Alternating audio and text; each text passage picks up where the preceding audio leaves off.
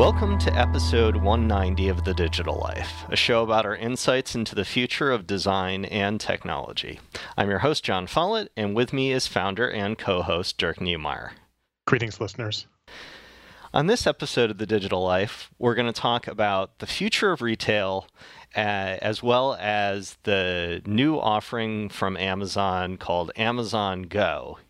I think I'd like to start by describing sort of what I see as the economic realities of retail these days, which is, e-commerce is just continuing to rise in popularity. Billions and billions of dollars being spent every year online, and Amazon, for instance, continuing to rise as the choice of many for purchasing, whatever it is they need, from things from your pantry to I don't know, snow blowers to where they started with with books, right? And so retail stores, as a result, are taking a huge hit. I mean, what do we need physical retail for anyway in the 21st century? So I'd like to dig into that. We need physical retail for some things, but we can talk about that. Yeah. I'd like to dig into that question a little bit by starting off with, sort of looking at what retail experiences we really want to preserve, or things that are good for us that we that we love about retail. So I'm going to start with me, Dirk, but I want you to think about that question too. Perfect. So I'll tell you, if you get me into a bookstore, whether it be a used bookstore, or like even in your standard Barnes and Noble, and I don't have someplace to be, I can spend a lot of time. I can spend hours and hours in a bookstore, and part of the reason is that they've created an experience which you're surrounded with books that you can investigate, that you can take off the shelves, maybe grab a coffee, sit down and look through this pile of books that you'd like to own.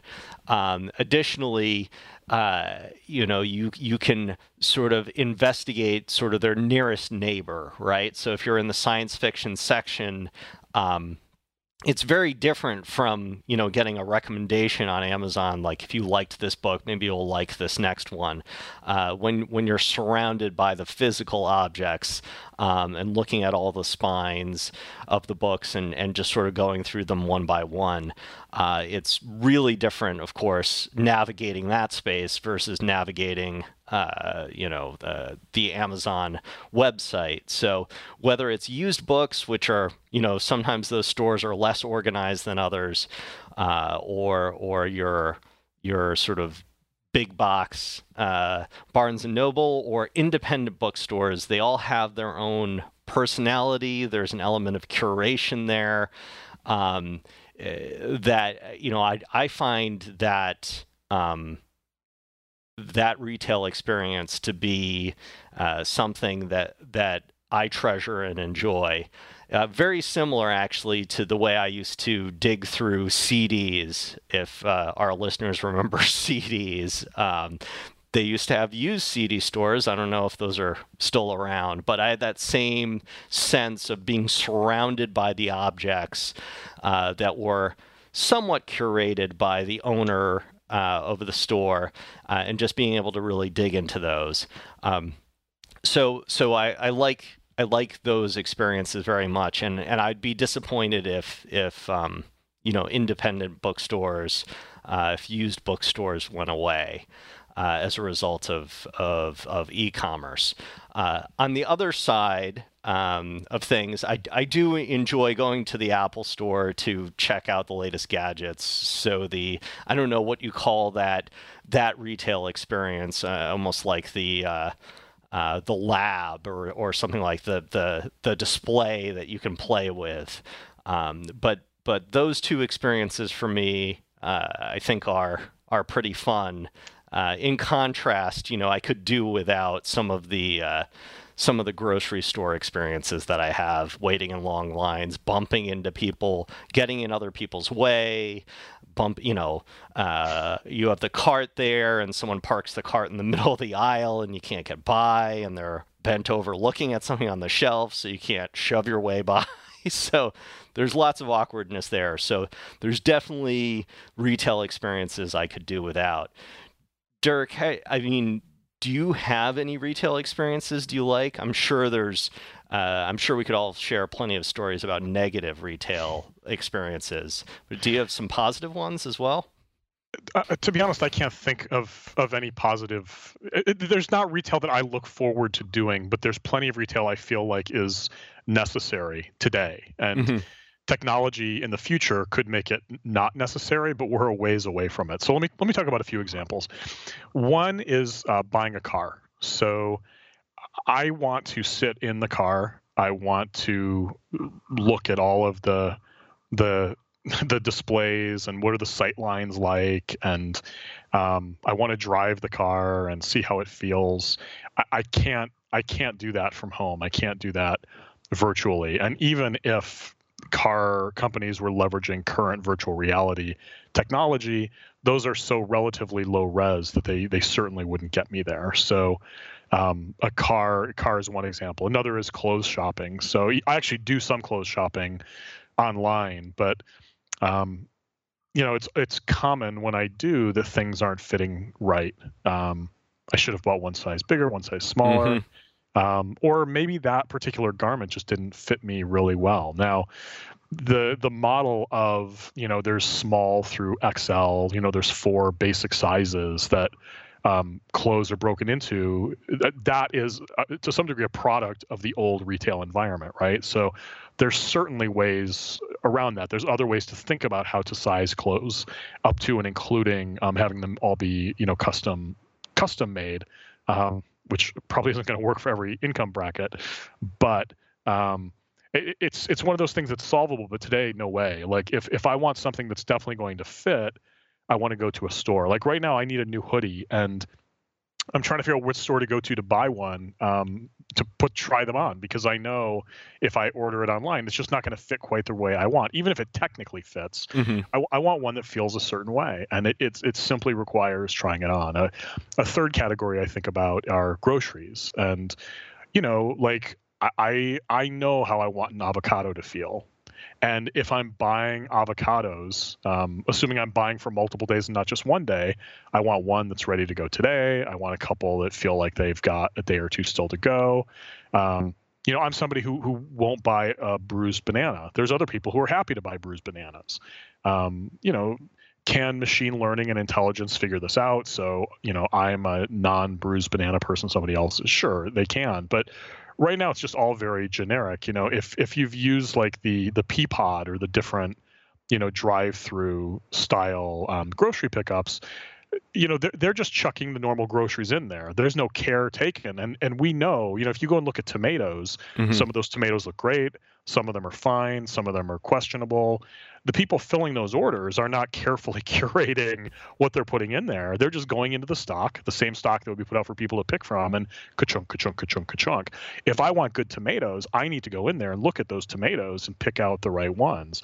And it would be prohibitively expensive for them to make sure that everybody who ordered tomatoes online got good tomatoes, because that's a tremendous amount of product that then can't be monetized, that doesn't sort of reach up to that level and that category. So, from the standpoint of my shopping and my expectations in both in shopping, but then also in the products that I end up with today, there's just no way for online ordering to make up for a lot of that stuff.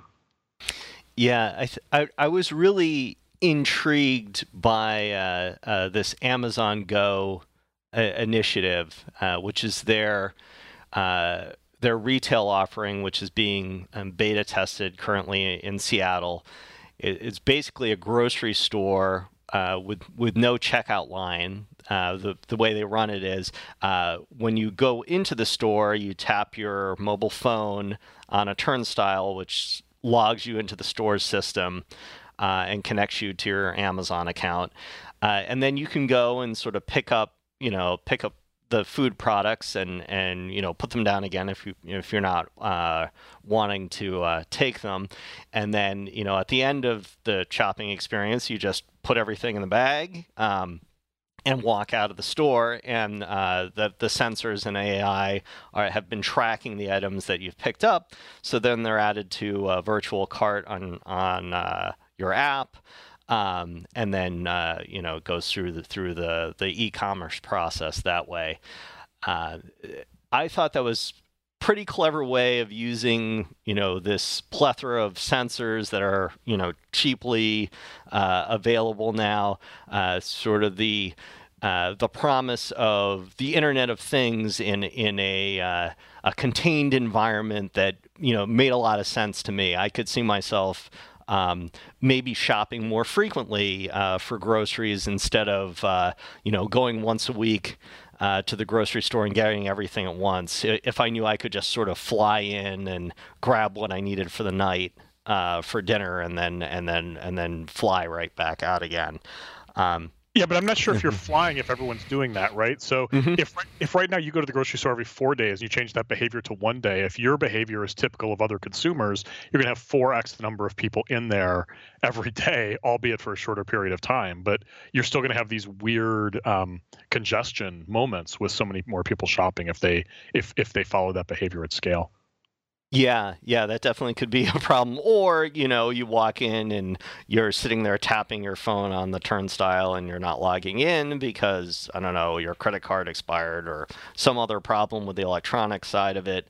There's certainly places for there to be problems, but sort of the promise of Internet of Things as being this magical technology where the digital and physical intersect, and then there's these interactions that just feel natural, but, are also connected to your digital life. I think Amazon is definitely pursuing that strategy. We've talked before on the show about, the Amazon Echo is controlling for your smart home. Amazon is going whole hog into the Internet of Things and looking for those magical interactions. And I love the concept. I love, sort of the big idea. Execution-wise, I absolutely want to try it out. It's too bad it's, obviously near their headquarters in Seattle right now, so they can sort of control the beta test there. But I definitely want to try it out now. Whether it will be like a Disneyland trip, you do it once, you're like, okay, that's enough. Who knows? But I really like the thinking behind that. Yeah, it's a good concept. I mean, at least on paper, it's a really smart use of IoT technology, and it's thinking about how to have the best possible retail experience in a good way. So, again, I don't know what the actual experience is like, but kudos to Amazon for at least problem solving, sort of, I think, in the right space for the context that they're solving for. Yeah, I really see this intersection of physical and digital in the retail space being able to sort of enhance and improve retail and really preserve some of those experiences. So I started off by yammering about how, I like to go to used CD stores and used bookstores or just bookstores in general. I could imagine that there could be sort of very highly curated spaces. Say this Amazon Go technology is something they can package up and give to other retailers, a la their e-commerce solutions. They do a lot of people do e-commerce with Amazon's engine, right? So imagine this IoT solution in a few years can get rolled out to some local guy who's able to curate all the books that design geeks would ever want to have, and with this tech, potentially he doesn't even need to be in the store the whole time, because I could walk in and find this lovely book on design and say, hey, shoot, I'm just going to walk out with it now. And boom, it goes through my Amazon cart, sort of the extension, the idea that, they're with Amazon, they're not just creating this as an experiment. They're looking to make this into a platform. I could almost guarantee it.